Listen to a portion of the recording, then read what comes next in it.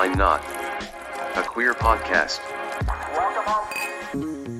Hi, everybody. I'm Rick Todd. And I'm Jeremy Williams, and you're listening to Wine, Why Not? A queer podcast. episode 48. Is that legit? Is it 48? I feel like it is. All right. We're getting up there in age. I feel like it's the 48th one we've done today. That means after this one, we've got, what, 3 before our... No. Oh, Yeah. I mean, it's January, right? We started in January. That's right. So, yeah, three episodes before we celebrate our 1 year. That's so exciting. It's going to be a really good show. It's going to be outstanding. We're going to have special guests, and we're going to have drinking games. Both of us are going to play to celebrate. Yeah. Let me do shots of that juice. We'll come up with something fun for the first. I hope so. Year. Yeah, I hope so. If you have any suggestions, shoot us an email, wwn@watermarkonline.com. If you can gather together 50 of your closest friends, we'll do this show in front of a live studio audience. What if somebody did? Hey, I ain't got nothing to do in January. What if somebody that was in, like, Siberia got 50 people together and said, come on. Hey, if you got an internet connection. Yeah. Did that word come out right? Internet connection? I felt like I was like, if you've got a... Oh. That time it didn't come out right. But yeah, so 1 year coming up. Just got to get through the holidays. Oh, yeah, here's to that. Yeah. Clink. Drinking anything fun today? I'm drinking the free bottle that came with my buy one get one last week. Oh yeah, we're still on the Locator, the Californian Locator. That's what we'll call it. We're drinking the red blend. It says red wine, dare to pair with anything. I got a few things. Don't pair it with a Senate staffer. Isn't there? Tell you that much. Isn't there a movie or something where they keep going anything?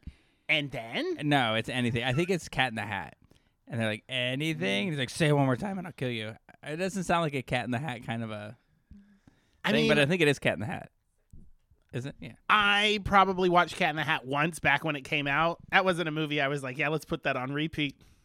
That was during Mike Myers' Dark Ages. You know, and I don't think I've ever seen it. You know, like I watch Sling on the weekends, and they play a lot of old films throughout the weekend. I've never seen Cat in the Hat on that. Yeah. Interesting. Oh, Jesus. That's scary. He is very terrifying in the movie. Do you know what? It looks like the precursor to the Cats movie that starred Taylor Swift. Yeah. Is it fair to say it starred Taylor Swift? I don't know who's the star of that show. Mike Myers walked so that all those creepy cats could run. Oh, I didn't bring a pen. I should write that down. Anyway. But yeah. So what? Yes, Cats. That was a horrible movie. We should do that movie. I mean, I don't know what gay other than it's a terrible musical from Broadway. But it's a hard watch. Have you watched the movie version? No. It is me and Chris watched it when it premiered on HBO Max back when it was HBO Max before it was Max, and legit, it felt like that movie was 8 hours long. We were like. I felt like we had been sitting there for days, and I was like, how much left is on this movie? And we looked, and there was still like an hour left. The opening credits had just finished. But the movie is only like 2 hours long or something, but it feels like days watching that movie. I felt like we were sitting in front of that TV for days watching. It's only that 2 hours long? So they cut out songs from the Broadway show? Because the Broadway show's longer. Yeah, it's definitely not like a 3 hour movie. I don't have internet. How long is the movie, Caitlin? You know, Caitlin Cat movie. It is a very hard watch any way you watch it. Mm-hmm. You know, the only version of Cats that I enjoy and watch is it's not even 2 hours. It's literally felt like we sat there for all of summer break. We sat down 1st of June and we got up August 31st and went to work. I like that you say summer break like we get one. I mean, for the kids. For the kids. It's always for the kids. That's why we do this podcast. It's for the kids. Yeah. The only version of Cats I like is there was a TikTok going around. It was about a minute long, and it was all of the big stars who sang Memories on Broadway and in the movie version, Jennifer Hudson, comparing each one and saying, who sung it better? And Betty Buckley blows them all away. Well, she was the original. But just hearing her, I mean, all of them just sound so muffled next to her. She's such a good singer. She just, the clarity that came out of that cat's voice. Have I ever told you my Betty Buckley stories? Maybe. Did I tell them on this podcast? I don't know if you've told them on this podcast. You and I saw Betty Buckley on... Oh, we did. No. Hello Dolly. Thank you. She was touring with Hello Dolly. This, by the way, is going to be the worst podcast that we've ever done when it comes to like pulling things out of our memory. Because I don't know about you. For those that will see this or watch the video of this can probably tell that I'm extremely tired and my brain is not working. Mm-hmm. Yeah, we saw her in Hello Dolly. Yep. I thought she was great. Fantastic. For those who don't know, who don't follow musicals, she was the mom on 8 is Enough. And by the way, you'd have to be old to know that. All my references are. I loved that show. I loved her in it. But, you know, I used to live in New York. And that's where Jen and I met, and we became roommates, and we'd hang out all the time, and we loved it there. And we became friends with this bartender named Freddie. He was hilarious. He's the kind of guy that would just, like, he had these mannerisms, and he was so exaggerated with them, where he would do stuff like this. And he hated cats, right? So he'd come over after drinking, and we would hang out, and he would put... Wait a minute. What? Air quotes again. Was it he drank a lot, and that's why air quotes, or was he doing something other than... we were just drinking. Oh, gotcha. And he would come over, and we would put cats in. Like we had a VHS recording. My of grandmother had cats. the VHS. Yeah, and he would put it in, and he would sit like 2 inches from the TV and laugh hysterically. And every once in a while, he'd turn around and go, and he was like, and he would just do this whole Cats impression, and it was hilarious. Anyway, so we're at this bar in Chelsea in New York. It's called Pieces. Not Pieces. It was Barracuda. Pieces, I was like, I got confused. We never call it Pieces. It's called Skanky Pieces, but that's down the street from Stonewall. This was Barracuda. And we're in there, and there's this amateur drag show happening. And I was entertained by the amateur drag show. And Jen and Freddie were sitting at the front of the bar, and I was in the back by the showroom watching this. And this drag queen named Bridget Tunnel, which is hilarious because if you don't live in Manhattan, then they call you Bridge and Tunnel people. And she did not live in Manhattan, so her name was Bridget Tunnel. And she's performing, and then the host walks up in the middle of her performance and says, you know, hey, queen, stop. We have a real performer out here who wants to come and sing. And Betty Buckley walked on stage. Wow.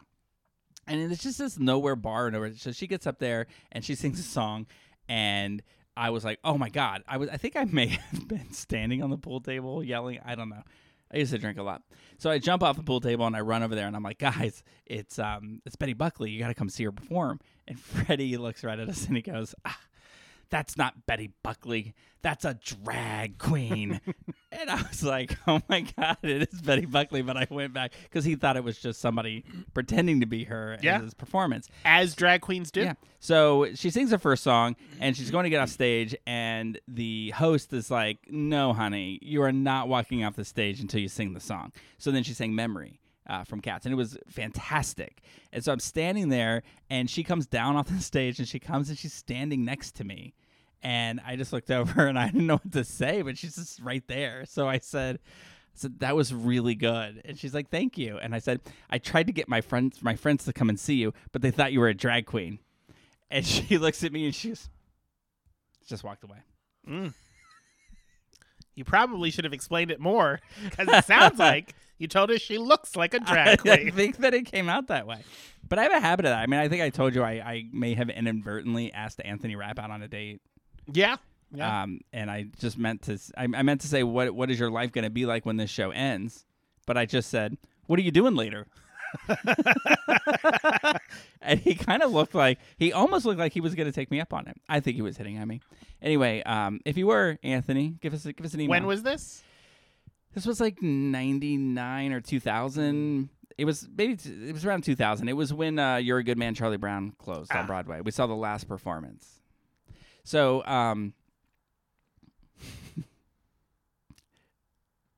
sorry, my body wanted me to tell a terrible joke, and my memory that this is recorded made me not do it. But I'll tell you later. So that was cool. Anyway, then I fast forward, and I'm already. This is before I moved to New York. Yeah, before I moved to New York, I was working at the Great Movie Ride at Disney, and I was one of the tour guides. I love that job. I was super cheesy. I was Disney perfect. It was great. Yeah. And Betty Buckley was coming there. They used to do a parade every day. They bring in a celebrity, and they would pretend to put their hands on the sidewalk outside of the Chinese theater where the movie ride was, and she was there. And so Betty Buckley in town. That's in my brain. Now, if you ever ridden the Great Movie Ride, at the beginning of it, your tram goes in, and then you say something about the great movies of Busby Berkeley. But I had Betty Buckley on the brain, so I said Busby Buckley, and I got it wrong. And there was this older couple sitting in the front row, and the husband kept saying, "I think he messed that up. It's Buckley." Or no, it's Berkeley, not Buckley. He got that wrong. And she was like, "Oh, shut up. He works here. If he knows what he's doing. If he said Buckley, it's Buckley." And I was like, oh, I didn't have the courage to lean forward and say I got it wrong. Your husband's right. I was wrong. And anyway, you're wrong, ma'am. I don't work here. Those are my Buckley stories. Nice. She's fantastic. I think she's wonderful. I too have a Betty Buckley story. I saw her in Hello Dolly. Way faster than mine. Yes, I did. When that show came to Orlando, Dr. Phillips, as they're so gracious over there, reached out and asked if we wanted to do an interview with anyone on the cast, and I said yes, Betty Buckley if she's available, and I got to talk to the fourth lead. But he says working with Betty Buckley was delightful. Can you imagine that? Like, you're this legend, and like they probably don't even bring those things to her. Like, I would imagine, like, oh, there's a niche market gay paper. Yeah.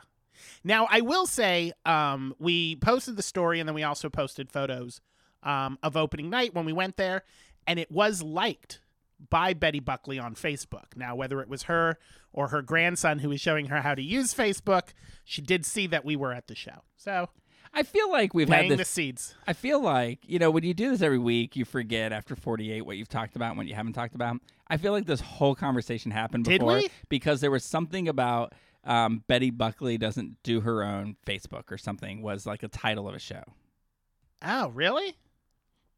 Well, maybe we should stop at 1 year because we're repeating stories now. That's usually what would happen when I would drink, because I would just tell the same stories over and over again. Yeah. All right. Well, you know what? If you're binge listening and you just listened to that whole segment twice, we apologize. Yeah. But maybe it's a little game. You tell us what episode we did tell that story, and the first one to email us, I'll send you a prize. A 1-year subscription to Watermark. I'm going to send you a picture of Betty Buckley dressed as a cat, and not the one from the Broadway musical. Oh, goodness. So did you do anything fun this week? I did stuff this week. It was my annual anal visit to the annual anal doctor. I forget. I'm drawing a blank on what a butt doctor is called. Proctologist. Thank you. My annual with the proctologist. So I go to the VA, and they have several doctors. Big shout out to Dr. Blake, whom I have seen for years. I go in. I don't know if you've ever had an anal pap smear.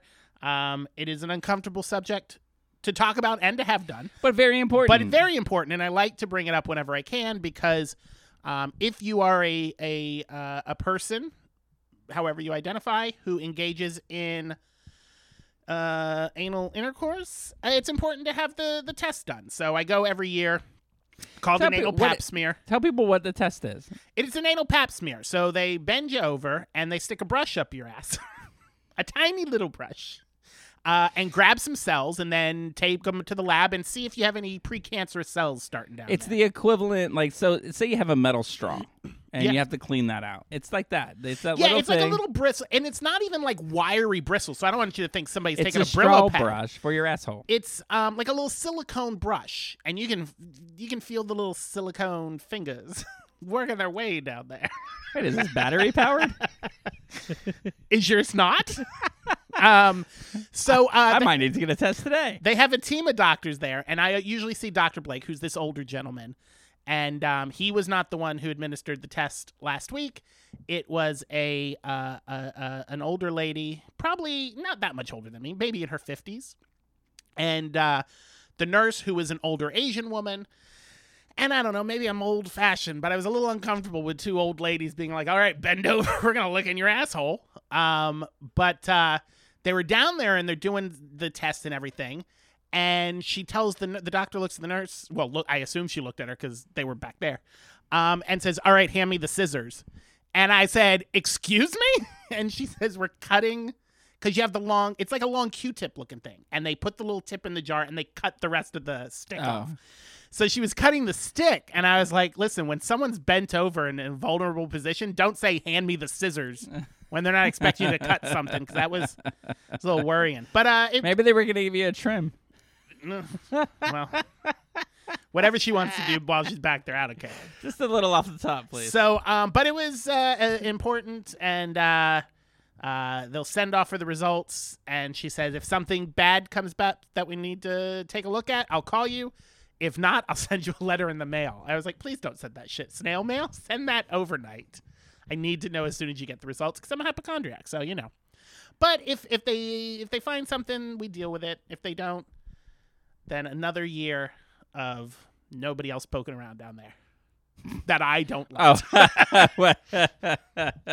I mean, you don't mean nobody. I mean, you know, we'll see who buys me dinner, but you know. So yeah, had that done, and then I think the only other thing that I did of any excitement worth talking about is you and I went to the Dr. Phillips Center and saw Nurse Blake. Yes, no relation perform. to Dr. Blake. I didn't even dawn on me. Yes, no relation, at least that I am aware of. Dr. Proctologist Blake. Blake is his last name. I believe Nurse Blake, the comedian, Blake is his first name. But both Blakes do a lot of butt talk. They sure do. They sure do. There was a lot on the show, and I think that you're in the same boat as I. Us not being in the healthcare profession or being nurses, a lot of it went over our head. It's a lot of nurse jargon. I mentioned a few things that we saw at the show to my roommate, who is a nurse, and he thought it was hilarious and agreed. And I said, well, you should have gone to the show then, because it was full of nurses. What is an example of something? Do you remember something that you told him that he thought was we funny? talked about figs. I asked him what kind of scrubs he buys. I says, what kind of scrubs do you get? And he goes, what do you mean, like color? I said, no, what brand scrubs do you buy? And he goes, Jeremy, I only buy figs. And I said, ooh, you got that travel nurse money. Yeah. And I told him that fig scrubs are pretentious and you don't need to spend that much. So then I also told him, because Nurse Blake comes out in that onesie thing, and he goes, I think that's just a joke for his show. That's not a real product. And I said, oh, I thought it was a onesie scrubs. I would have thought 100% it was real. But he says it's not. He goes, Figs does not sell anything that's like $800, because Nurse Blake's like, this is $800 on their website. Apparently it's not even a real thing. Why would you buy something that's $800 that someone's just going to shit on? Exactly. That's what he said. That was almost the exact quote that Chris said. He goes, nobody's going to pay $800 for scrubs, Jeremy. And I said, oh, he goes, they're more expensive than like Walmart. But he goes, but they feel better. He goes, the Walmart ones feel like you're wearing like plastic or tissue paper or something. He goes, you know, yeah, people are pissing and shitting all over him, but you still want to be comfortable at work. So I was like, I get you. So that's legit. That's not just a thing they say. Like, they actually just get pissed and shit on or thrown up on every day. Oh, I don't know if he gets pissed and shit and thrown up on every day, but enough of it for him to have a book full of stories. But yeah, people are fucking weird in the hospital. Apparently they think they're in the, there's doctors and nurses around, so I'll just piss and shit anywhere. Well, I think that you're probably in the hospital because you can't control it, and therefore you do it. Well, I mean, there's people who are in the hospital who can control it. I mean, not everything you're seeing a doctor for means you I can't imagine control if it, you sprain your ankle, you're not in there to shit all over people. But if I'm you're sure that there are incontinent, some who that do. you do. But yeah, I mean, it's a doctor's office or a hospital. It happens. Well, there's one segment of the show that stood out to me. And since this is like the butt show, right? We're going to talk about butt stuff the whole time. Every one of my notes has to do with the ass. Not every one of my notes, but in every show I can bring that up. So there was a whole segment where he asked people, nurses in the audience, to shout out things that they found in people's butts. Yes. I say found in people's butts. It's not like they were just kind of looking around doing an came exam upon and it. said, "Oh, hey, look, there's a barbell in your butt." The weirdest thing that someone shoved up their ass and then claimed that it just happened to fall in there. Yeah, while they were showering and they just happened to fall in. I mean, this wasn't photographed, but one person yelled out a lava lamp. Yeah. Mm-hmm. Which is interesting. Yeah. I can see how that would. I hope it wasn't a plugged-in lava lamp. But those things get hot. Just saying. Maybe it was plugged in and then unplugged for 60 seconds and then. But also the top of them, isn't it flat on the top? Or do you have to?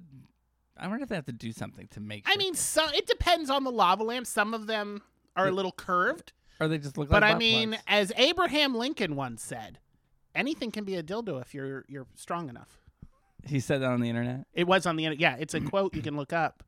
Abraham Lincoln. It's attributed to Abraham Lincoln. Yeah. Just Google it. Oh, there's some photos of lava lamps. Yeah, you can fit half of those in there.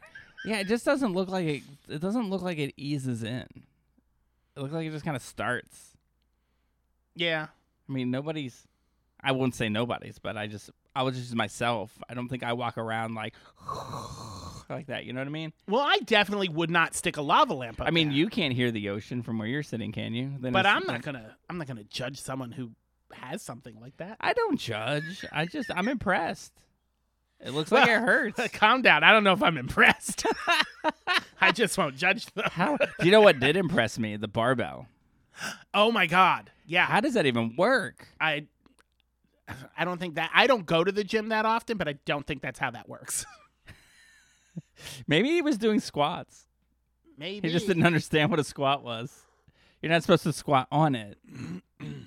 Yeah, he had quite a few photos of some things. I wish we could get somebody on the show and interview them who's had to go to the hospital because something weird was stuck in their butt, and then just be like, how long was it in your butt before you decided I got to go to the hospital? Yeah, because they do all they can to try to get it out before they're like, you know what, it's time. You've been working on that thing for 3 hours. It's time to go to the doctor. I mean, they probably sniffed an entire bottle of poppers, trying to loosen things up. Crazy. So yeah, the barbell was the craziest thing to me. Yeah. I thought the show in general was funny. Yeah, I thought it was great. pretty funny. I'm glad we went, and it still made me laugh. I mean, we don't have to know the jargon to know that they hate PTs. Yeah. It's funny because as I was talking to Chris about this, he says, "Oh yeah, his dad's an RT." And I said, yeah, he mentioned that in the show. And he goes, yeah, he worked at my hospital. Really? Yeah. His dad works at Advent Health. Not Nurse Blake, his dad works at Advent Health. Huh. Shout out to Advent Health. Send us some money. We have ad space every 2 weeks. Actually, we have ad space on this program every week. Yeah. Advent Health, you send us photos of things that you found in other people's asses. We'll talk about it. Advent Health, where you can have it pulled out of your ass. What'd you do this week? Unless it's bacon, they're just going to leave it up there. They don't do bacon. They don't do bacon? No, they don't do bacon. That's why I refuse to go to that Wendy's over there by Advent Health downtown. Nope. If I can't have bacon in my Frosty, I won't have one. I wonder if that would be good. Have you had the peppermint one? Yes. Is it good? It is. It's good. It's not too strong? No. But I am the type, this time of year, I always get peppermint mocha coffees at Starbucks or Wawa's or whatever. So I like the peppermint flavor. So, I mean, it's not strong to me, but, to each their own. Potato. peppermint. I don't know. I actually have candy canes at home, and this is going to make me sound so old. So after a certain hour, I have stopped drinking coffee because I'm old and I can't drink coffee at night. So I have a glass of warm milk. And in the milk, I still put one Splenda, and I put my Italian creamer in it. So I mix it like it's a cup of coffee, but it's just warm milk. And for the holidays, after I mix it up, I like to take a candy cane and stir it in my hot milk to give it a nice pepperminty flavor. It's actually very nice. I drink that, and I go right to sleep. Oh, that's very nice.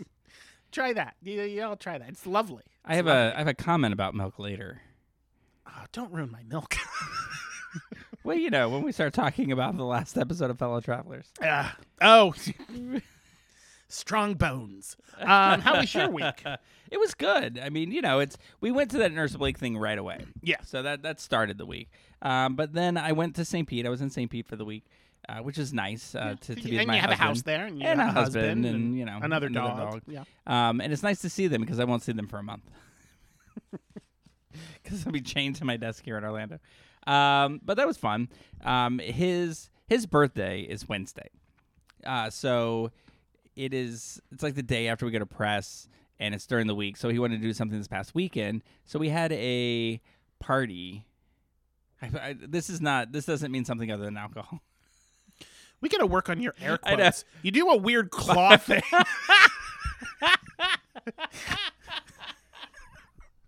It's just the fingers. You're like, there was this party thing.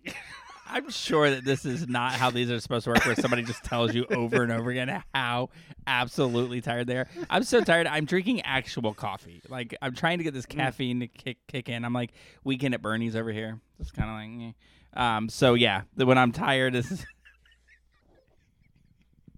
Do you know, did I ever tell you the time Jen and I were doing the South Beach diet? No. And it's crazy, right? You cut out all carbs for 2 weeks, and it's just to get rid of the cravings, but you're like super hungry and craving. Well, she and I went to Red Lobster because we're like, we could have shrimp cocktail and then we'll get like fish and that kind of thing. So it just happened to be that Red Lobster was very understaffed that day, or very busy. I don't know what it was, but we were waiting forever and we're just starving. And it was so long that they kept bringing us shrimp cocktails for free. Just to say, your food will come out soon, it'll come out soon. So it must have been an hour and a half that we're just sitting there without anything. So we just started making up games. So there's like, rock, paper, scissors. Mm-hmm. We did like shrimp, lobster, crab. And that was one of them. So maybe that's why I do that. I'm playing that game. We were laughing in tears because we were delirious because we were hungry. Yeah, and had carbs. And people around us were just staring at us. We even did like a thing with we created a hierarchy of the packets of sugar. So there was like white, blue, pink, and yellow. And we would like hold them all in our hands like this. And then we would just move it and one would drop. And then that would be the winning one. We are so cool. I got to say, if you're not eating carbs, at least for me, Red Lobster is the last place I would go because I would want the cheddar biscuits. I would eat the hell out of them. You're like, carbs be damned. Bread was never a thing for me. I could do without. I could have carbs and not. That doesn't bother me. I got Oprah inside me. I love bread. Is that what they needed the scissors for? Was to cut the bread? They prop you up in those stirrups, and he's like, "There's not a lava lamp in there." I don't want to go back. There's Oprah because I never go back. But I do want to point out they don't put you in stirrups. They have this chair thing, and it starts off it's like a transformer. It starts with a chair. And they're like, okay, assume the position. And there's like a little footstool on it. So you turn around, you put your knees on the footstool, and you lay on the seat of the chair. And then they flip a switch, and it reclines down and turns into a flat bed, and then lifts in the air and tilts forward. So you're kind of like this little hash mark up in the air. And then they drop trow, and your ass is just hanging out there in the air. That is military grade. Yeah. That's what that is. It's nice. It does not happen when I go and get my Oh, really? Yeah, because you got this whole stuff checked. This whole flat platform in front of you to do like activities while they're doing things. I play on my phone and stuff. Yeah. They do whatever and I just play on my phone. They're like, drop your pants and turn around. That's what we get. And then Oh. they put this like scope in there and then click something. Oh, and yeah. it goes. But I was waiting on the last time I went to a proctologist, I was waiting and I could hear in the room next to me, there was just this poor woman. She was not okay with what was happening to her. She's just like just screaming over and over again, like, and the guy's like, you could hear the doctor because the walls are thin. And he's just like, listen, I can't help you if I can't see. I have to do this. So you have to let me do this. And I'm like, what are they doing? And so they come in and they tell me, drop your pants, turn around. They put the scope in there. And they're like, you okay? And I was like, oh, have you started? Oh. Ugh, they must love gay patients. Oh, yeah. No fuss, no muss. They love me No every muss, no time I fuss. go in there. So we had a little birthday party for Dylan. Yes. It was fun. It was really low key. It was kind of a wine tasting party. So everybody brought over wine and I made a charcuterie board that probably was for 30, 40 people when we had invited 8. Yeah. You're like my mother. You overcook. I can't. Or you not overlay do out it. cured meats and cheeses. Yeah. We had, it was just, I set a budget, right? Because, I bought a new oven, and I bought a new oven specifically to make bake brie for this party. Because I wanted a convection oven. I didn't have one, so I bought All one. right. And then because we got that, and we had a white one, we bought a stainless steel one. That means we had to buy a new microwave to match it. So we did that, and then I sold them as a set, as in the idea of like, well, this will pay for the microwave, and that way the microwave would be free, right? Yeah. So we ended up selling it, and I got cash for it, and I said, okay, this is the budget. I said, I will only go up to $150 over this budget, which is exactly what happened. Like, I can't go out and buy like, oh, here's a blue cheese. I'm like, I need a blue cheese, but then this one looks really good too. So, but they look different, and I don't want to buy this one if it's not going to taste great. So I bought both. And then I bought I had to get 2. You have to get a savory and a sweet goat cheese, and then you have to get like a hard cheese, so that's Parmesan cheese. And then we got like this mustard cheese thing, and then we got like all this stuff. So it ended up being like 11 different kinds of cheeses. There was like 1.25 types of cheese for every person who was there. And then I go on and I start buying meats, and I'm thinking like, how much meat do you need? And I feel like about a half a pound of meat of each type of meat for every person who's going to be there. There's so much food left over. Good Lord. And then we made desserts too. So we made like gingerbread cookies, which are delicious. And then I made these soft chew lemon sugar cookies. Those are really good too. I did bring a whole bunch of those, so I might bring some into the office tomorrow. Anyway, it was a good time. Yeah. We went out and we bought. So we get nervous, right? I used to throw like crazy parties, like where we'd all get drunk, white trash parties, stuff like that, and it'll be great fun. But since I stopped drinking, I don't have like big parties with a lot of people coming over, and I don't have a ton of friends in St. Pete. So I'm like, what do we do with everybody? So we went out and we bought just a bunch of board games to try to like kill the time if things were gonna get boring. And one of the games that we bought was called, it's either called You're Getting Old or Are You Getting Old? And so the idea of the game is that you read this card, and if you've said this thing that's on the top of the card, it means you're old. But then if you've done or know the thing on the bottom of the card, then you can redeem yourself for being old. This is the stupidest game ever. I wanted it to be so funny and so good. But it's something like, on the example that's on the back of the card, it's like, if you've ever said this or something close to this, it's after 8, it's too late to start a movie, then you're old. I every day of my life. The other day, Dylan was like, "Don't you have to watch a movie for the podcast?" And I was like, "Oh my god, it's like 8:30. It's like it's way too late to start that."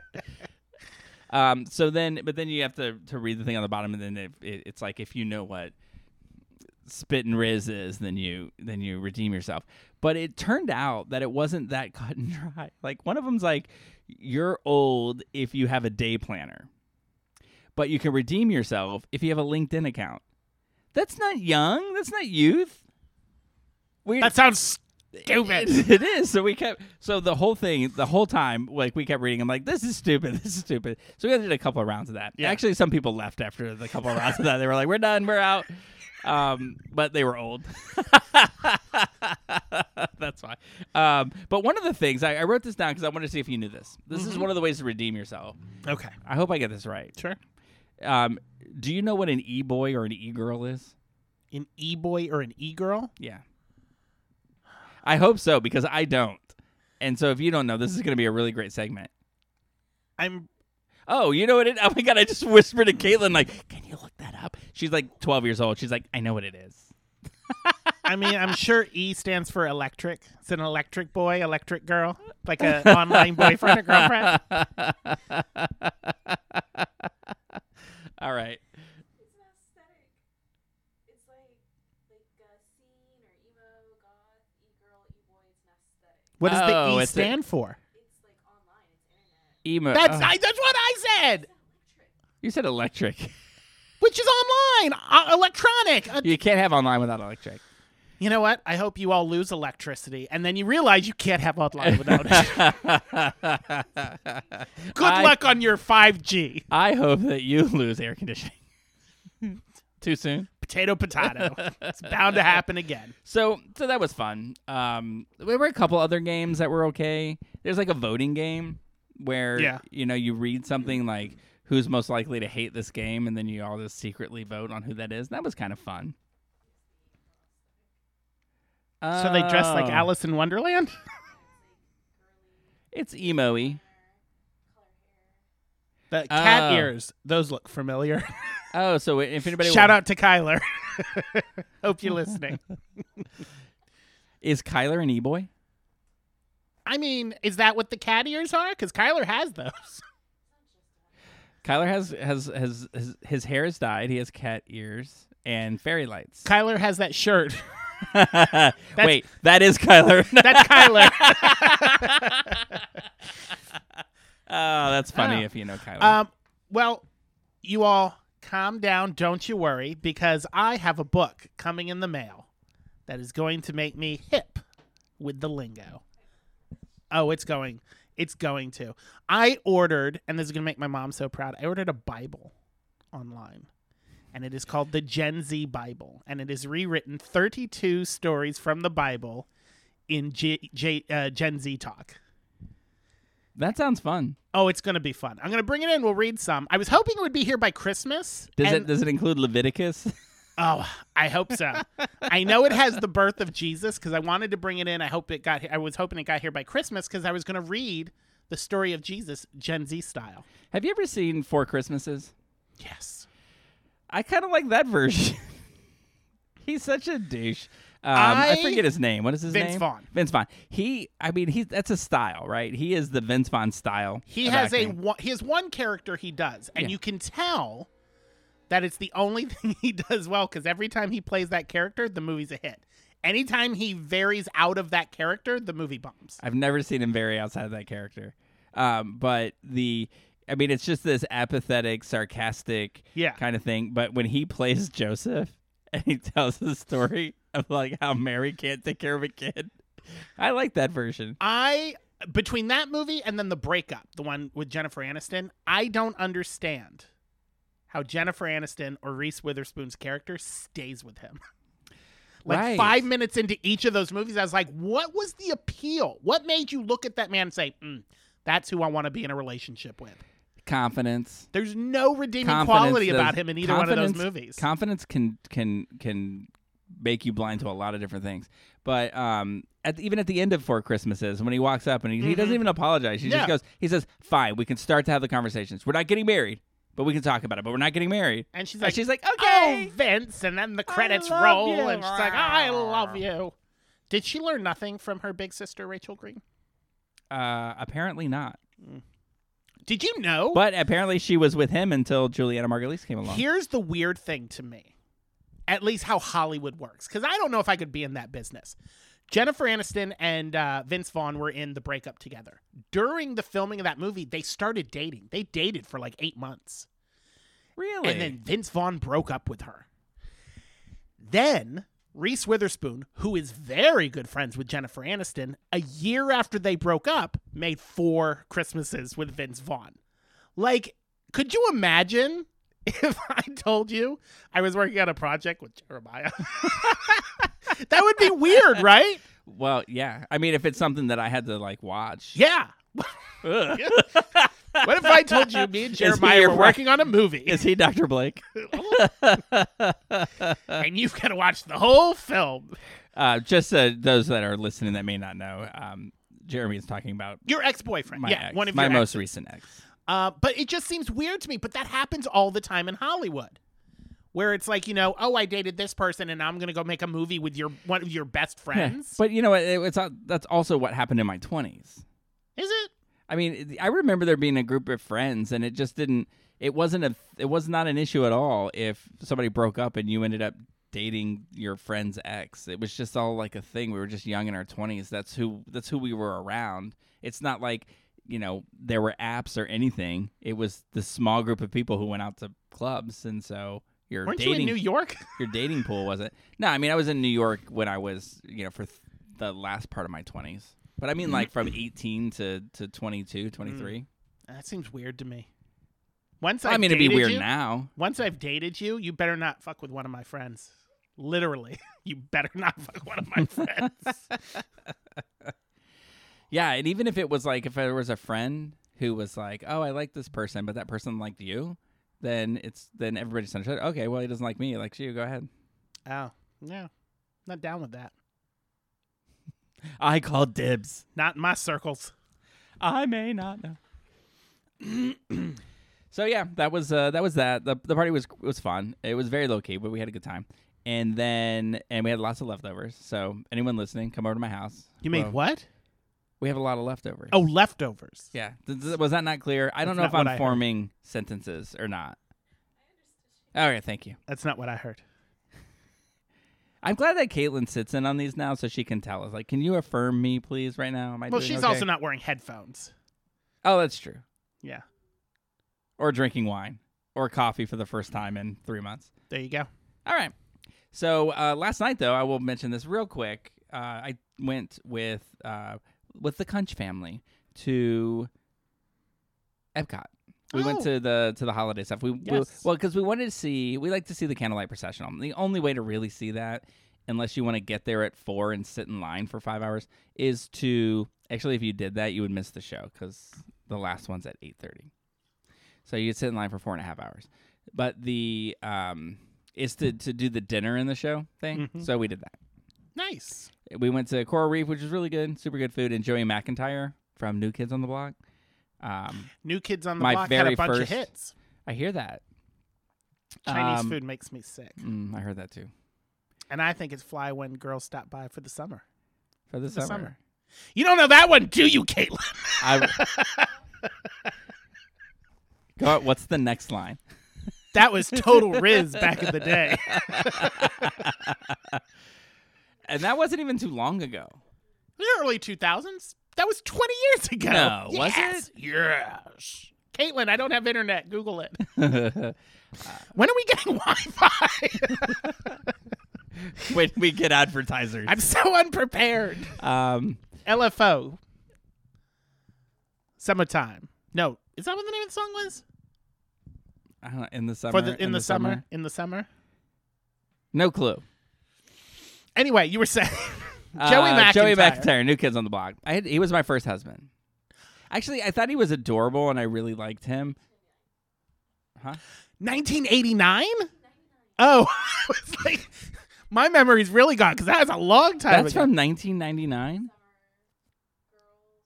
Yeah, from LFO. Jeez, my concept of time is shot. That was pre-Y2K. Girls don't stop by for the summer anymore. Oh, that's why they wrote that song, because they were like, Y2K is going to come along and destroy everything, and it's going to be gone. So they want to make a list of the things that we thought were fly. So anyway, Joey McIntyre telling the story of Jesus. Did you ever listen to New Kids on the Block, or is that after your time? Or before your time? I remember I listened to the song. My sister was obsessed with New Kids on the Block, and Joey McIntyre was hers. If you were inclined, but wasn't he like 13 then? To fantasize. I look back now and I was like, he looks like a little child. Let's see. How old was Joey McIntyre in 1989? 89. when they first started, yeah, he was like 14 or 15. He was really young. I saw photos, like a New Kids on the Block photo not long ago, and I mean, they all look like babies, but he literally looks like he was like in elementary school. Now, I will point out that when they were popular, I was you in too. middle school. Yeah, I'm not. So it's okay. I'm not insinuating anything. I'm just saying it amazes me because, like, when I was a kid, I watched the show on Nickelodeon, Hey Dude, and I had a huge crush on Ted. And I go back and I've watched episodes of Hey Dude, and he literally looks like a 14-year-old boy. And I was like, well, I guess that's okay because I was a 9-year-old boy. Yeah, like when Leonardo DiCaprio was on on Growing Pains. Yeah. And he lived in a dumpster or something. I was like, oh, you know me. I like that rough trade. He's moving on up in the world, that Leo. He doesn't live in a dumpster anymore. His uncle, Grouch, lived in a trash can. Mm-hmm. So anyway, if you were alive, if you were boy crazy in the 80s, then you were crazy about New Kids on the Block. But my favorite was Jonathan Knight. The gay one? Yeah. But it just so happens. I mean, You obviously, can just read it. obviously I didn't know he was gay back then. Sure or you that did. I was. Look deep inside yourself. You knew the whole time. Oh, there you go. He had a baby face. So, yeah, he did fine. Kind of like was good. Yeah. I think I may go back on Saturday though, because Jordan Fisher is performing, so we might go back and just kind of stand in the background. And Brendan Fraser was announced this year, and I wanted to see that one, and I missed it, and I kicked myself for missing it. But I love that man. I'll give a shout out to Vern, our waiter, who works at the Coral Reef restaurant there. He is very knowledgeable at the Coral Reef, and he is very into the Coral Reef. And when you get somebody like that really goes into details about what they do and is excited about it, it makes it a better experience for you. Now, is Coral Reef a restaurant, or Yeah. is he really obsessed with coral reefs in the ocean? It's a restaurant, but it's the second largest. This is what I learned from Verm. It is the second largest aquarium in the United States, fourth largest in the world. And it's a 2-story aquarium that's at the Coral Reef restaurant in Epcot. And so he's just really into it. And then he went into describing the sharks and how they feed them and why the sharks don't eat the other fish and that kind of stuff. All very fascinating. But we learned that he had his day off the week before and saw Brendan Fraser and was going on about how amazing he was. Now, I could tell that maybe there was something that this waiter and I had in common. So I went in a little detail about Brendan Fraser. Was it the same thing him and Jonathan Knight had in common? Yes. We all liked Jerry McIntyre. So we talked about The Whale, and it was great. Yeah. I mean, I'm sad I missed it. I got to tell you, I think Brendan Fraser is one of the most underrated performers. Oh, yeah. And I think it's because of that scandal that just kind of set him off course. And I hope he comes back full force. He could be a little weird. He's very socially awkward. Yeah. I think we learned during his speeches. But I mean, I would not be able to get up there and give a coherent speech. So, like, who wrote that speech? Did he write it? I wonder. I don't know. I'm curious. I need to know who wrote that speech because You're talking about his Oscar speech. yeah, his Oscar speech. The whale because puns. I just want to say whale, 2 or 3 whale puns is fine, but every sentence doesn't need 2 or 3 whale puns. He's a dad, though. Yeah, he is. He is full of the dad joke. Have you seen He's not his sons? he's not a daddy. He's got his a daddy. couple of, attractive sons. Well, I mean, Gods and Monsters. He was hot. Yeah. School Ties. Oh, that's why I thought maybe there was something the waiter and I had in common because he brought up School Ties, and I was like, Oh, yeah. That's a homoerotic movie right there. Yeah.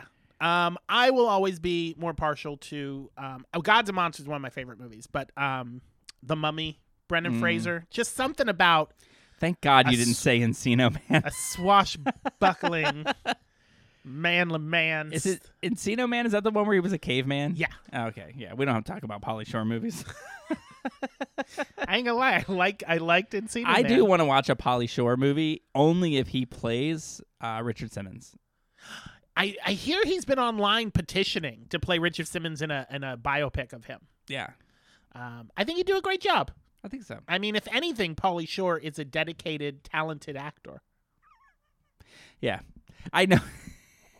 Method, really. He is, yeah. He's been sweating to the oldies for 2 years getting prepared. Him and me both. So I just sweat because I'm an oldie and fat. It happens. I just want to give another shout out to Yeah. Disney. I think that their holidays, it's so incredible. I really enjoy their holiday things there. Except one thing, I don't enjoy the holiday prices. Oh yeah. I went to Are go the prices different? Do you remember on the that holidays? throw that I was going to buy? Yeah. That red one that was really good. I went back and looked at it. I did not realize it was $89. Ooh. I don't even think it's big enough to cover my body.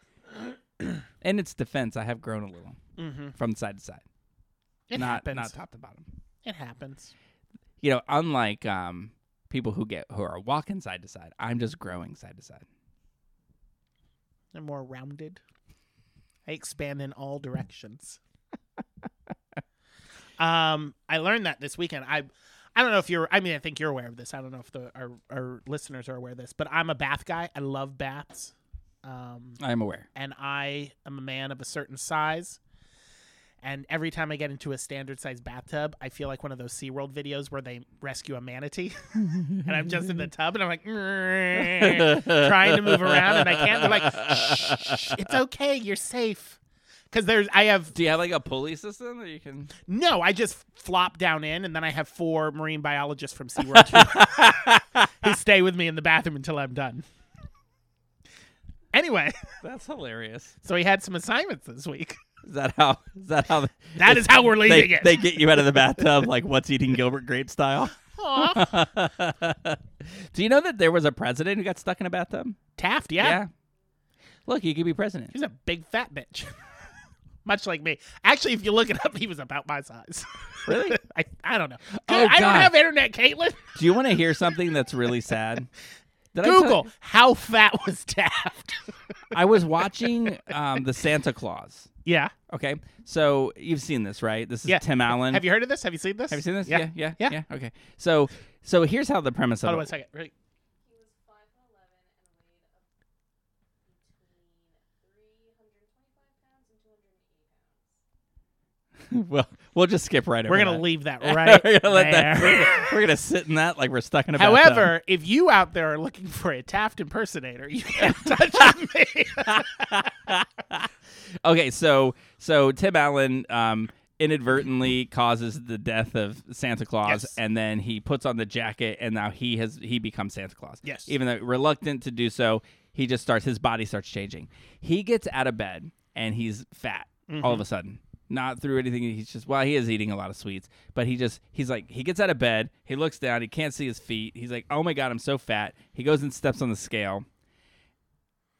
And the number on the scale is less than what I weigh right now. And I'm thinking, I'm not Santa Claus fat. Am I? Maybe I am. Maybe I just distribute it better than Santa did. But I immediately called Jen and was mad. It's like, I hate this movie. I'm never watching it again. But he was making his way to Santa weight. Oh. I don't think he was at Santa But I don't think weight. he could see his feet. Can you see your feet? I can see my feet if I lean forward. Maybe he just had tiny feet. Oh, Because, I mean, I'm a massive guy. I can see my feet, yeah. Well, you are tall. for those who are listening. Also, I can see- 5'11" at that. That's I- not that bad. No, I'm actually taller than him. So, Yeah. Take that, Taft. Yeah. by You, an inch. you fat bastard. I have an inch on Taft. Standing up. And laying down. All right, so I think the coffee kicked in. Yes. All right, so now we Good. can talk about our assignments. Yes, it was the season finale of Fellow Travelers. Oh. I wish we had sound effects. We could play like, so we live in Orlando. We do. And I live in St. Pete. And You shout do. out to my Tampa Bay people, the 3 that came to my party.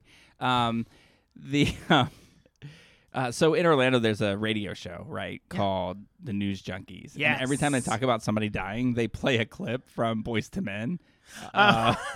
You know that one? Yeah. The song, that had yeah. Mariah Carey in it. Yeah. Um, One Sweet Day. yeah. And so we could play that because it's the last episode, which is I could sing it for you. all right. No, I'm just kidding. I'm not going to sing it for you. So yeah, Fellow Travelers, episode 8, the wrap up. I don't think that's the name of the episode. What was the name of the episode? It was Make It Easy. Huh. It's all about how you like your eggs. What was the running theme of it? What was on Of the season or of the episode? what was the saying that was on Skippy's quilt? On his quilt? Yeah, at the very end. Oh, you know what? I wrote it down. Hold on. Because that's what the whole series should be called. That's what it was. It was I don't know. It was like Never Enough. No, it wasn't that. Oh, I didn't write it down. I just wrote down what Hawk's final words were. Oh, yeah. Well, we'll get to that part. I just want to punch him in the face. I know. Will you look up what was on Skippy's quilt? Well, while we're doing that, let's run through the episode. So, for those who Run, not walk briskly. No. For those who have not been keeping up, I am not recapping the last 7 episodes. But know that Hawk and Skippy, 2 men, love each other. Hawk is married to Lucy. And I think that's all you really need to know from the past 7 episodes. Sign of the times. So we start off in the 80s. Lucy has come to San Francisco seeking Hawk. Right, bitch just shows up. She says, "My man ain't been around long enough." So it is his wife. in her defense too. But yes, he's like, "You just stay here and pack," because he did get that job. They're supposed to be moving to Italy, and he basically is like, "I'm gonna go take care of my friend who's dying, and you pack everything. Pack You the deal house with the up. movers. You take care of do it all." everything. You know what she said? She said, "I'm gonna go to San Francisco and see what's keeping my husband." Mm-hmm. She said, "I hear that Alcatraz is a wonderful place to visit. We're gonna go check it out." She wanted to check out the sights. She wanted to walk up that street. Remember the one from Mrs. Doubtfire that Robin Williams they lived on? It was like an incline. Yes. You gotta have powerful legs to live in San Francisco. Yeah. Yeah, everything's hilly out there. Did you ever watch This Is Us? No, I watched the first season. You know that there's that girl in it that's overweight. Yes. Her husband wanted her to move to San Francisco in the show, and she went there, and she was like, I'm going to tackle this hill. And she walked up and down the hill, and then she got to the top. She said, "I'm not moving here." How sad would it be if she was getting right to the top and then slipped and rolled down the end to the bottom? Poor Taft. It's Lady Taft. So Lucy comes to San Francisco, and she says she needs to talk. And she's talking to Hawk, and she wants to meet with Skippy. Skippy's in the hospital. He's dying of By AIDS. the way, I just want to point out, she calls Hawk. Yes. Hawk is at Skippy's house, right? Or is he in his hotel? Yeah, I think he's in the apartment. He's in the apartment. He's in Skippy's he's not staying in a apartment. hotel. He's staying at Skippy's. So he's in Skippy's hotel, and the phone rings. Mm-hmm. And Hawk answers the phone and goes, "Yeah." Who answers the phone like that? Hawk. Of course he does. I got a lot of problems with you, Hawk. Of course he does. Anyway, and then she's like, "It's me," and he's like, "Oh," he's like, "Oh shit, she's here." Yep, your world's about to come crashing down, Hawk. As George Costanza said, gay Hawk and married Hawk cannot coexist together. The world will come crumbling down, and it does. Hawk's world comes crumbling down. So Hawk has started drinking again. He's been watching Skippy slowly die, and he can't handle it, so he's been drinking, carrying around a flask like a good old 1950s man would. Meets with Marcus for coffee, and he's like, starts pouring, I'm assuming, vodka? Vodka? Your coffee? On. At least carry some Baileys around. Come on. Are you even an alcoholic if you're slipping vodka into your coffee? No, that was on Cohen's. Wrong quilt. What? Did you go to MAGA.com to get that? Bully? Coward? Victim? No. That's what was on Roy Cohen's quilt that he walks by.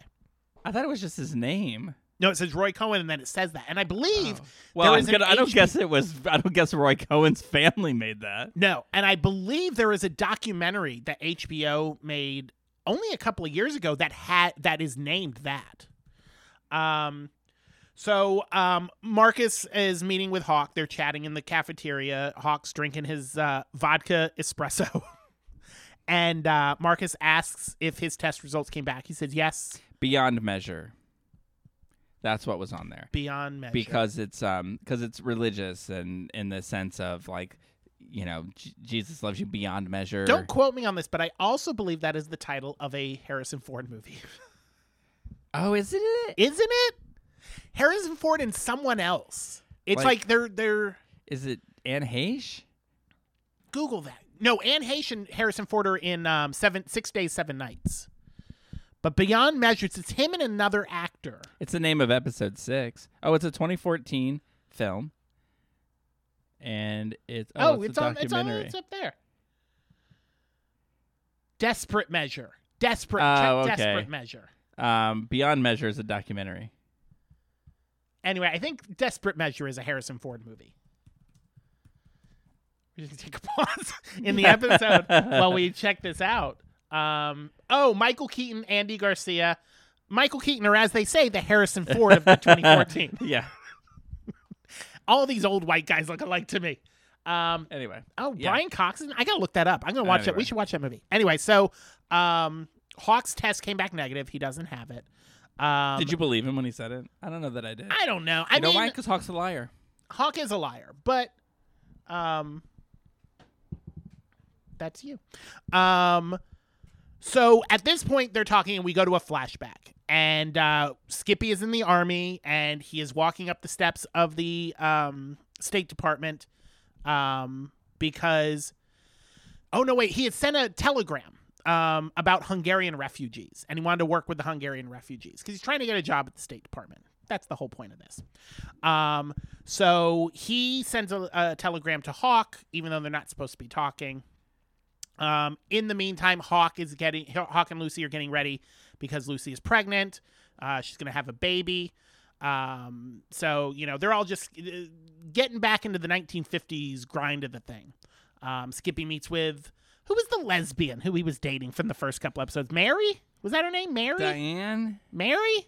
Diane? Mary? I don't know. Anyway, so the lesbian and him are catching up. And she tells her, oh, remember that ex-girlfriend of mine that we all screwed over? She's married to a man and has a baby. And she sends me photos to remind me every day how I fucked up her life. Right? Which serves you right. Can you imagine that you live in an apartment with the love of your life and everything's great and you have these gay old parties and then all of a sudden... It's the life you've always wanted. Right, and boom, now you got to move home you're and back be with in a man. Ohio. That's awful. Awful. Any state other than Ohio. Cincinnati, probably. Ugh. So just kidding, Cincinnati. We check in with everybody, and then back to the 80s. And I loved this scene. This is when Lucy walks in the hospital, and Lucy and Skippy are going to have their confrontation, their meetup. So she comes in and she looks down the hallway, and it's the AIDS ward. And there's AIDS patients in the hallway, and she goes back and she's like, do I need gloves or something? Which is so very 1980s. Right. Yeah, rich white lady. Yeah. Privileged it's people like, do I thinking need that to put my hazmat suit on to walk by them? It's the whole thing, and I think this went on for a while. I mean, to a degree, I think it still does, but I hope it's gotten better. But it just really drove home the idea that, especially in the 80s, AIDS equaled dirty, equaled justice. You know what I mean? It's like you got what you deserved. It's dirty. It's gross. I can't be around it. I'm above it. And it's like, if I'm gonna enter this world, what do I need to protect myself? I hate to break it to you, it's still the same way today. Real quick tangent. I was on one of those sites about meeting people. And we were going to meet up. Not like sexual. It was a date thing. I'm older now. I'm trying to date more. And I told him that I was HIV positive. And his reply back was, you seem like the perfect guy. Like, fuck you, dude. Oh, my God. Past tense seemed? Yeah. See, you seemed like the perfect guy. Oof. Until I found out you had the HIV. Well, I hope you're alone for the rest of your life. I hope that you responded. Big Daddy 987. And I hope that your response was, you seemed educated. I don't remember what I replied. I think it was the crying emoji. No, I'm just A crying emoji, ice cream emoji, bath emoji, wine emoji, ice cream emoji, manatee emoji, cabbage emoji. They eat cabbage. I do like cabbage. They do like cabbage.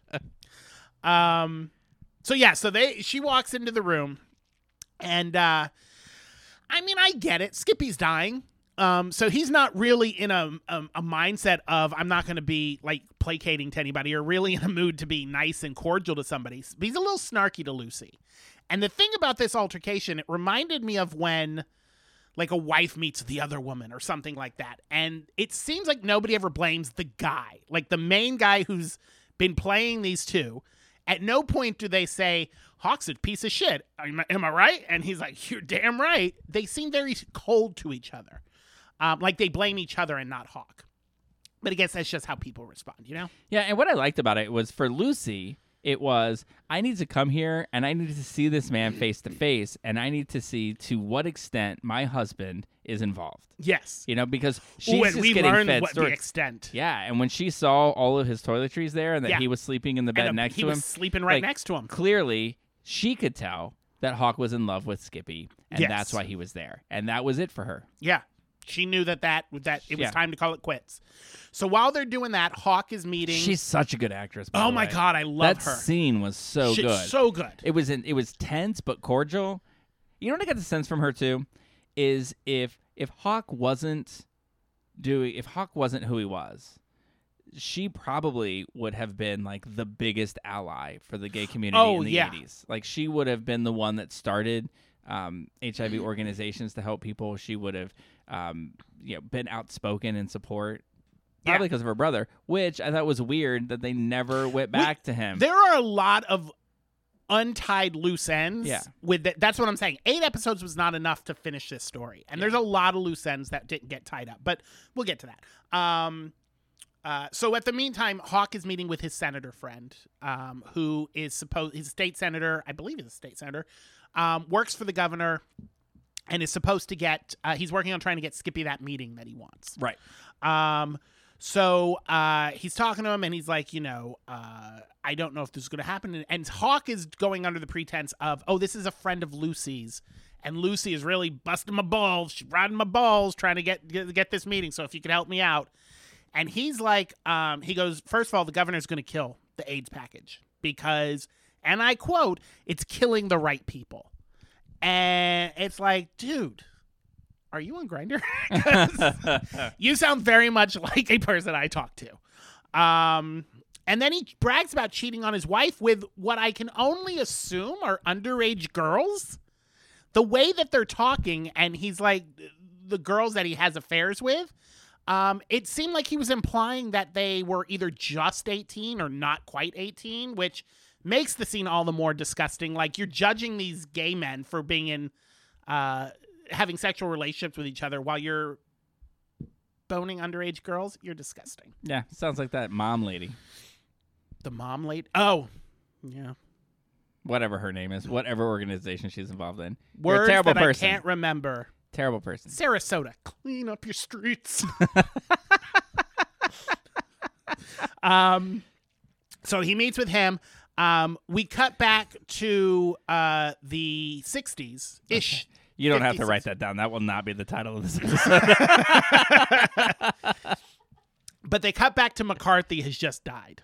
And Skippy is outside the church, and they're bringing the body out. And, that word that we're not allowed to say. That horrible woman, the secretary, who I don't know why Hawk just didn't fire her. Hawk's other secretary, who like hates all gays and probably is racist. She just seems the type. She's there and she goes up to Skippy and she's like, and I apologize for the terminology, but this is what she called him. You're that cocksucker. You cocksucker. And he's like, whoa, lady, what's going on? So Hawk is there and he grabs Skippy and he's like, come with me. And they go to Hawk's private apartment. Lucy made him get rid of his apartment, but he has a relative or she has a relative. Somebody has a relative who has an apartment that Hawk is helping him to rent out. So Hawk is using it for alone time. I'll use air quotes. Alone time to listen to jazz records and drink milk, apparently. So he brings Skippy there and sex. They have sex. But for the first They have time, milk sex, right? yeah, it's so weird because Skippy doesn't drink, so Hawk gets him milk, and he's like, "Drink your milk," and he's like, "You're a growing boy." Is it because he doesn't drink, or is it because that's what he was drinking when they first met? I don't because know. Skippy that's right, he drinks. was. I He don't gets- know what it was. Maybe it was because that's what he drank, but And then Hawk he's just like- kept pushing milk on He him. starts drinking it, and then he drinks it real fast, and then it just starts spilling down him, and then Hawk starts licking the milk off his face. I was like, I've never seen milk fetish porn before. It's weird. But he says, I'm sure it exists, and I'm not going to Google it. Caitlin, I don't have internet. So Hawk's like, Skippy, big old army man, you've become quite the man. And he goes, yes, I have. And so Hawk says, I would like you to fuck me, Skippy. And Skippy does. You know what I wrote down? Finally, Matt Bomer gets fucked. All right, like Matt Bomer gets laid, but this time, yeah. Yep. He's the one who did the bending. So Skippy yelled, "Get the scissors!" Ooh. So yeah, so they do their thing, and Skippy's all like, there's a lot of references, at least in this episode, that I referenced to other movies, and this is what I called the Brokeback Mountain scene, where he's in bed and Hawk's getting ready to leave, and he's like, I can't quit you, Hawk. So anytime you call me, I'll come running. And he's like, I'll leave a key above the door, and you just come on in whenever you want to. So that's the Brokeback Mountain scene. That was in Brokeback Mountain, I'm sure. I hear there's milk scenes in there too. Verbatim. Heath and Jake, they're like, milk and, Yeah, like I like to milk cows. yeah. Milk. I got slurp, nipples, slurp. Heath. Can you milk me? This kid goes south real fast. So we cut back to the 80s. Hawk goes to see Lucy in her hotel, and Lucy says, you need to see this through. But when you come home, because Hawk's like, I'll come home with you, because she says, I'm leaving. And she says, no, you need to stay here. You need to see this through. But when you come home, I won't be there because I'm leaving you. And he's like, no, but I love you, and I'll do whatever I can. And she's like, no, you don't. You don't love me. You never loved me. Go do what you got to do.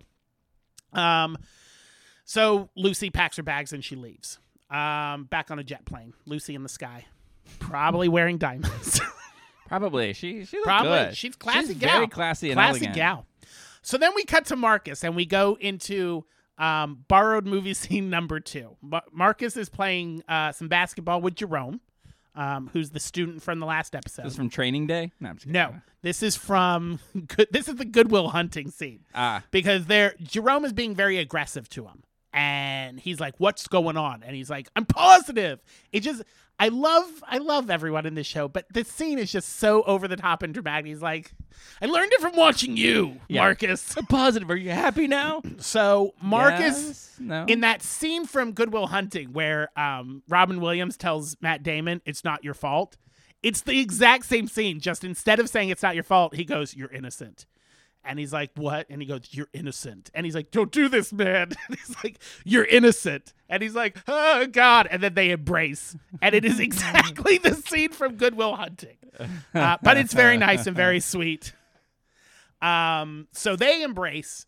And then Hawk goes back to the hospital and tells him that the meeting isn't looking good. It doesn't look like they're going to be able to meet with the governor. Flashback to the past. Oh no, we already covered that part. That's in the hotel, the Brokeback Mountain scene. We already covered that. Back to the 80s. So Skippy's dying. Hawk lays him. There's the very touching scene where he climbs in bed with him and he holds him. And at that point, he's like, thinking to him, this is the inner monologue guy here. He doesn't say this. I'm going to do whatever I can to get you that meeting because that's what you want and I love you. So he arranges, they're having a gala or something. There's a fundraiser for the governor. Fundraiser. So the friend of Hawk says, listen, I can't get you a meeting, but I can get you. You said Lucy's in town. I'll give you a pair of tickets to this fundraiser. And you guys come along. Maybe you can chat with him or Lucy can chat with him if he has some time. So obviously Lucy skipped town. So he decides to take Skippy. I don't know why I forgot his name. So as they're getting ready for the gala, it's that, you know, like that scene in Beauty and the Beast where everybody's getting ready and they're all like, ooh, let's put our tuxes on. It's an exciting time. We hear on the TV that Mr. Cohen has died from complication with AIDS. And they flat out say it. Yeah. Yeah, they flat out say it. And everybody in the scene has kind of a little smile on their face. I'm not going to say they're happy he got AIDS, but they're not upset that he died of AIDS. But they all look a little bemused. So, where am I? Blah, blah, blah, blah, blah. They're getting ready. They go to the gala, and they bring Skippy and Hawk go in, and he introduces him to the friend, and he's like, he looks at Skippy, and he's like, yeah, the governor's not going to be able to meet with you. And Hawk goes to say something, and Skippy's like, no, it's okay. It's fine. Yeah, Skippy's like, it's fine. I'm going to go outside. Yeah, because Skippy has a plan. He does. He does. So Skippy But this goes, is where, but Yes. when Skippy walks away, Hawk, Yes, all of I a was- sudden, Hawk looks like the person, suddenly becomes the person that you wanted him to be the whole time. Mm-hmm. And you think, wow, this is going to be this transformation in Hawk. And he grabs his friend, he shakes his friend's hand real tight, and like really tight to where the guy's like, ow, what's going on? And he leans him in, and he basically, I don't know, you do the reenactments better. Do you want to say what he said He to him? said, I pissed in your teeth. No, he didn't. He says, my friend has AIDS. I'm a gay. We've had sex. Right, and Now I laid in bed with him last night, like Yes. basically trying to like playing into this guy's fears. Yeah, that Hawk the had AIDS got is it. in the air. Yeah, AIDS is in the air, and Yeah. you breathed it in. One thing I did write down here is if you, and this is just kind of a movie trope that is done in almost every HIV-focused movie. You can tell of everybody at the party that Skippy is the one who has AIDS because he is wearing a beanie. For some reason, I'm surprised he didn't have the scarf on. Everybody who has AIDS in a movie from the 80s or 90s about AIDS has a beanie and a scarf on. So he's got the beanie and his suit on. So I you're mean, like, it's probably because he gets cold easily. I know. But is there not another way to, like, couldn't they just leave the beanie off and be like, ooh, can they turn the heat up in here? Something that just always go to the beanie. So You gotta be realistic. Do you remember when Lucy came to see him and he had that like humongous beanie thing on? I was like, what is that? it looked That like was a the lot. hat from A Christmas Story. He had the one friend who wore like the long sock looking thing. That's what it looked like to me. So Hawk goes out and him and Skippy have this moment where he doesn't say I love you, but it's implied. Yeah, it's there. No. It's implied. It's not getting away with it. I will tell you though that it's the second time that you see like, wow, this is point number 2. You only need 3 points to say like Hawk has grown, right? And he's become the person you want him to be. This is moment number 2 because Skippy professes this love that he's always had for Hawk, and he says, "I've loved you. You're the love of my life. It was you and God, and you're the person for me on this earth, and I loved you, and I still love you." And then Hawk just grabs Skippy's face and kisses him right there in public. And to which Skippy Oh yeah, I wrote it down acknowledges, here. Skippy tells Hawk, "You're my one great consuming love." yeah. And then so Hawk kisses him, and then Skippy says, "Look at that in public, and the world didn't end." And it was like great, yeah. Like Now tell him you all love the him. fears that and it was if ever there was a moment for Hawk to say to anyone, "I loved Skippy," this was the moment. Mm-hmm. And you know what? There's a pause, a silence. He says nothing, and then Marcus walks up and says, Give me a badge. Did you have your moment? Give me a badge." And he's like, "What?" And Skippy's like, "This was fun and all, but I need you to go." Yeah, we used you to get badges to this Yeah. party because we're gonna have. He goes, "Shit's about to go down. I need you to go. Go home to your wife. Go home to your kids. Thanks for coming. Bye." Skippy says, because Hawk's like, "No, I'll stay." And Skippy says, "I need you to let go so I can fight this fight. Go home." And he does. He goes home. But see, like Hawk was like, no, I want to stay, because what Hawk knows is that his wife left him. Skippy doesn't know this. Yeah. So this is like one of those annoying moments where it's like, why don't you just tell each other things? Why don't you just say, hey, well, I have no home to go to. My wife left me, so let me stay here and help I you. mean, part of that, maybe he's afraid that Skippy's going to say that, the only reason you want to be with me now is because you have nothing to go home to. Maybe he's afraid that that's going to look empty. Yeah, but do you think if it's a great consuming love of his life, he's going to care the reason? You're here now, okay. And True. I grew. See, I have 2 points, and I could tell you I love you, and that would be the third point. But he didn't. But I can't get there, He got so on I'm a- still a horrible person. He got on a plane, Hawk up into the sky, probably with diamonds. They're a rich family.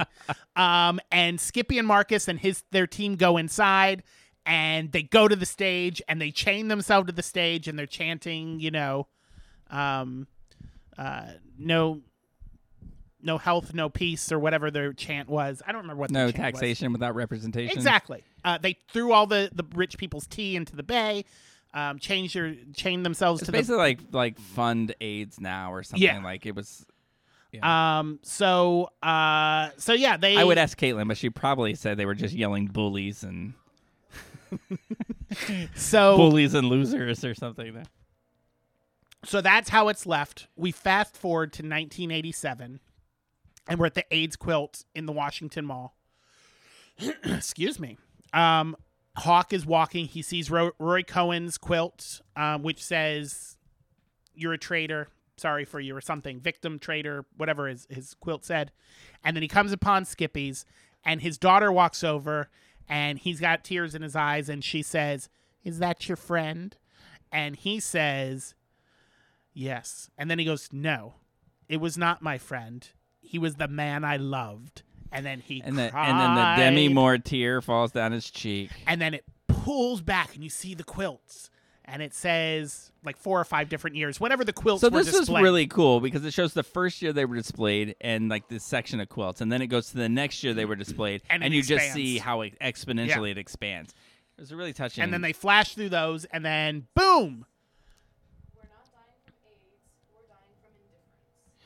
Yeah, but there were like things they chanted over and over again. Is that what it Yeah. was? We're not dying from AIDS, we're dying from indifference. Nah, I think it's like fun AIDS now. I only remember in my infinite watching of movies, I only remember one chant that always comes to my head whenever I see a protest movie, and it's the one from Hairspray, the John Waters one, where it's segregation never, integration now, segregation never, integration now. And I hear that every time I hear a chant, I hear Ricky Lake and her et al.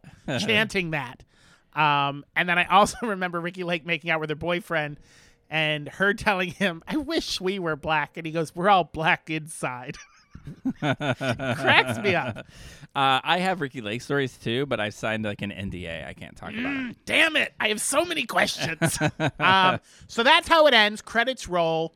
It is a mini series, so there will be no second season. You know, I apologize. Like again, Yeah. I am a little glassy eyed here. And did we talk about the big rift?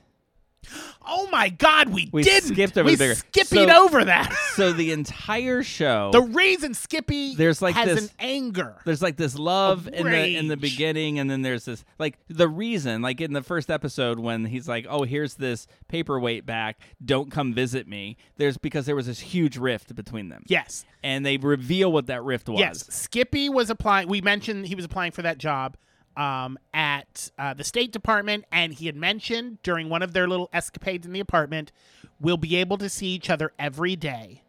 And Hawk got spooked about having his yuck in his yum, and he's like, "I gotta end this." And he goes to the guy from the first or second episode, the one that Hawk interviewed Hawk when he was accused of being a homosexual, and said, "Remember that thing you talked to me about many years ago? That's Skippy. Skippy's a homo. Don't hire him." Right. So they didn't have an investigation because he wasn't hired yet, but he was just a security risk. Yeah. And the security risk they thought was just that people can threaten to out you and then get their way with the State Department by holding that over your head. So they were like, "We're just not going to hire him." Yeah, because, I mean, technically the lavender scare wasn't going on anymore, Right. but, I mean, they still weren't hiring you if they knew you were gay. Right. Yeah.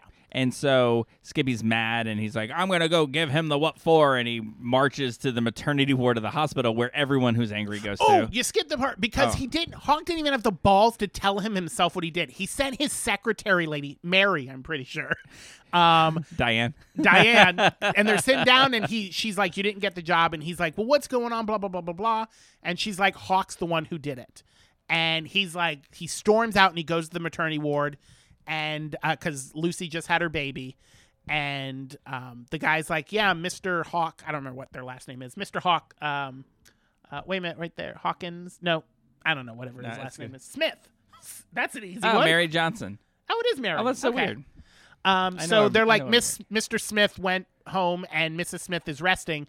So then he goes over to the window. He looks at the baby, and he sees, I believe a tear drops from his eye. I think he teared up. And then he's like, you know what? I'm leaving. And he leaves. And that is the rift. Hawk is just he's so selfish. But it does. But then, you know, when Hawk was trying to redeem that mistake by getting this meeting with the governor, he's telling everybody, like, you don't understand. And this is kind of why he stayed with Skippy. It's like, you don't understand. I owe him. Yeah. I did a very bad wrong to him, and I owe him. And he actually admitted that wrong to Skippy towards the end. And it's like this big redeeming moment, right? So then you have the kiss, then you have this moment where he can say, I love you, and then he doesn't, and then he leaves, and Skippy dies, and he never says that he loved Skippy until he's standing at the quilt. And I'm sure that this great cinematic moment, but for me, it's so irritating that he couldn't tell anyone while Skippy was alive. It had to be when he was dead and it was all gone that he finally said something. Now, I just need to know what Skippy's death did to Hawk. Did he become a redeemable human being? Did he do good in the world after this or not? We don't know because there won't be a second season unless the ratings on this shoot through the roof. Ratings are the all-time teller. So, I mean, White Lotus was supposed to be a miniseries, and they said, damn, people like this. Hey, Mr. White, write some more. Yeah, and I think that's why they called it the series finale and not the season finale. The season finale, not the series finale. On this? Yeah. Oh. When you looked it up, it said the season finale. Oh. And it didn't say series finale. I think that's because maybe they like to leave the door open. Maybe. But yeah, that's like in a soap opera. If they kill you off in the soap opera and then you want to come back later because everybody forgave everybody for whatever madness they had, then you have to come back as like their twin that nobody knew about. Yeah. So yeah, that's the season. Or that's a brain transplant. We'll see. They're up for a couple of nominations at the Golden Globes and the Critics' Choice Awards. We'll find out next year for the Emmys if they get up. But I feel like a bunch of nominations are going to come out of this for the Emmys. They already got a couple of Golden Globes. Right, yeah. They have 2 Golden Globes. I was like, they already did the. I think I gotta say, was Skippy better than Bomer? To me, yes. I mean, I thought all the actors did fantastic in it, except for, is it Frankie Jerome. or Freddie? Jerome is a little bit of an overactor, but Frankie or Freddie, Marcus's partner, I mean, he's not the caliber of actor that everybody else was in this show, but he's a nice enough guy. I like it. He's one who looks nothing like his character in real life. Like if you look at their photos, yeah. I don't think. Maybe I'll pull it up because it's right here, right? Oh, that's him right here. Oh yeah, look at that. You don't look anything. Scroll down. Yeah, he looks completely different. Yeah. Yeah, he looks good there. Not that he didn't look good in the show, but scroll up. No, up. Yeah, up. More up. Oh goodness. Scroll more up. All the way to the top. This is just very entertaining to listen to. Marcus doesn't look like I mean, I know that he's supposed to look like an older guy from the 1950s, but he looks like a young lad there. Right? Look at that. Roy. Yeah, Roy Cohn looks like he Quaker son of a bitch. He looks like he could use a nap. He looks like if you order Monk on Wish. So anyway, they made a Monk movie? They did. I got to watch that. I really enjoyed the Monk show. I don't know. I'm sitting there judging that, and I watched the Frasier reboot, even though he's a MAGA man. MAGA man. That movie's coming next year. Starring Kelsey Grammer and Dean Cain. I would watch a movie where Kelsey Grammer plays Trump. called MAGA Man. I'd watch it. So anyway, the series was great. Yeah. I thought. I will say it ended up the same for a little bit. It went up 2 points in audience points, so it landed at 94.88 All right. for the series. I dig it. I'm glad we watched it. I thought it was really good. Good show. It certainly is thought provoking, and I'll say one thing I really enjoyed about it is that it's just sort of like I know this word gets thrown around a lot unapologetically, but it is unapologetically gay man sex. Gay. Like it's just it's like it's okay because you'll have a TV show where like two firefighters, because I watch a lot of firefighter shows, will have this like steamy sex scene, but then like there's two gay guys and they'll kiss. Like I watch 911 Lone Star, and there's this hot gay couple in it, and in season 1 they were like hot and all over each other and their shirts were off all the time, and then like now they're like, well, maybe it's because they're getting married, but there's like their shirts are always on and there never is like intimacy between them. And so I like that there's this show that's like, you know what? We're not going to apologize. So what? You may get uncomfortable about two men going at it, but we're going to show you what a guy looks like. Another thing that I liked about the Royal Tannenbaums. No, it's not. It's what's the show, the Royal Red, White, and Royal Blue. Red, White, and Royal One Blue. thing I really appreciated about that show is they showed an intimate scene where a prince was getting laid and his knees were at his ears. And do you know and they that did the a lot in hand this show. scene? Oh my god! Intercourse? I can't live through this hand scene thing again. Intercourse? Yes, I know you're famous. You're famous in anime land because you coined the hand scene thing. Really quick, if you like unapologetic sex scenes, I watched this show recently, and I say watch this show it's a season. I've only watched this one scene, so but it's called Jet, and it's on Max, and it's this one scene where there's this Dave Franco looking guy, who's really cute. Dave Franco's cute. Yeah, he's hot. And he works, I think, for a drug dealer, and he overheard some things he wasn't supposed to hear. So he's like... You speak real good. So he's like, the guy comes in and slaps him, and he's like, you can trust me. Let me show you that you can trust me. And, like, pulls his pants down. He's going to town. And the drug dealer the whole time is going, show me that I can trust you. I can trust you. Such a weird scene. Does this place take place in Texas? It's so hot. Anyway, it's the only scene I've seen of Jet, but from that one scene, fantastic movie. Everybody deserves an Oscar. We'll have to check that out. Yeah. Have you ever seen? I want to tell you about this movie, but I can't remember the name of it. All I can remember is that it's French, and like the first 7 minutes of it is like it's like a French orgy. Yes. Have all you seen it? covered in red lights. Yeah. Yeah, it's on Hulu. And it's actually a very interesting story when the sex scene ends. I didn't make it past that scene. Before you had to take a shower. I was like, this movie looks interesting. I need to take a bath. Oh, this movie looks real. Oh, this movie. No, I'm done. We can change it. Seven. What's on Max? Switch over. Anyway, yes, I have seen the opening scene. All right, I'm going to make a proposal here. Yeah. I'm going to propose that we put an end to this. We're going to put an end to this. And that what we're going to do next time is that we're going to cover. We're going to do, because we're recording this early. We're going to record I don't know on if Thursday. you all are aware of this. Next Monday is Christmas. It is Christmas, and we're not going to work that day. I will not work on Christmas. No, it is the birth of our Lord, and we are going to stay home. Oh, what was the guy's name in Scrooge? I am Bob Cratchit, not Ebenezer Scrooge. It don't work on Christmas. What's his friend, Jacob Marley? I should have a shirt printed that said, did I ever tell you about that time?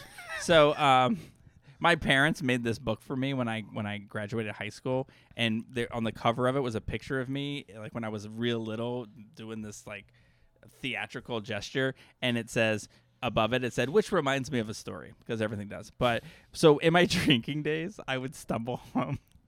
It cracks me out because it's so embarrassing, but it's hilarious to me.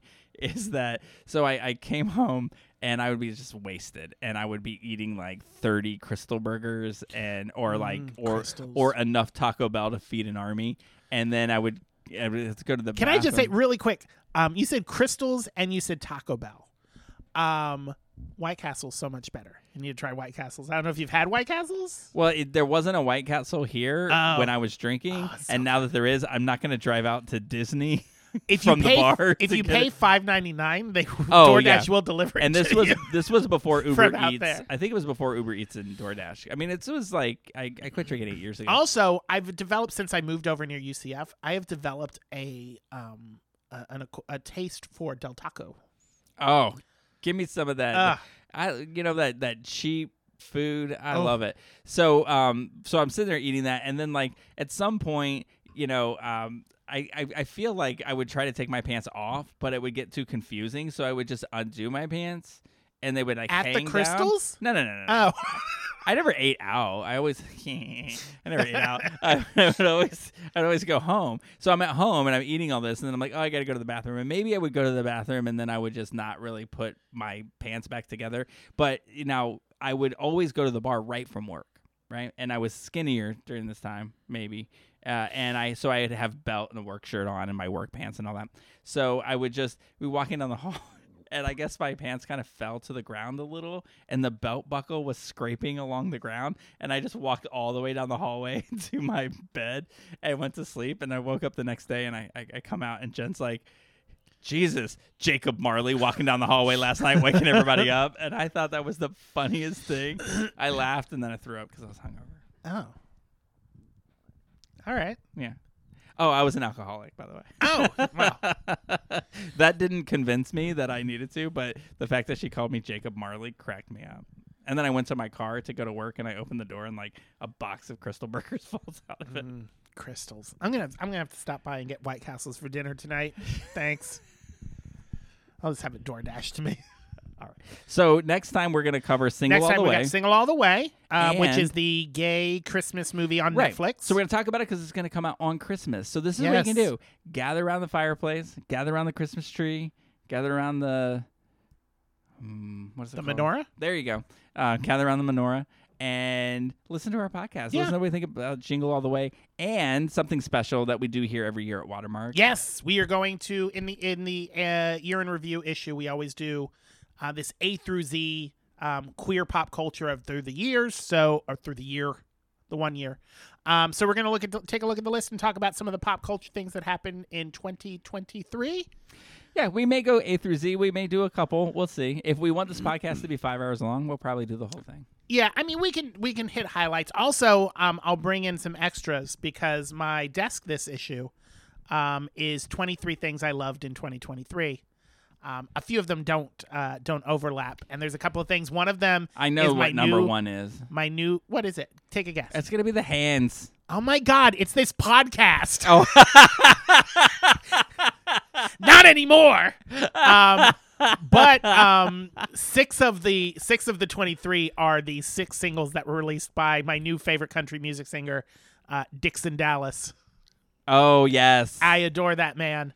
But yeah, we'll talk about more, All right, cool. more of that and not Jingle All the Way, Single All the Way, on the next episode. And until then, the cork is back in the bottle.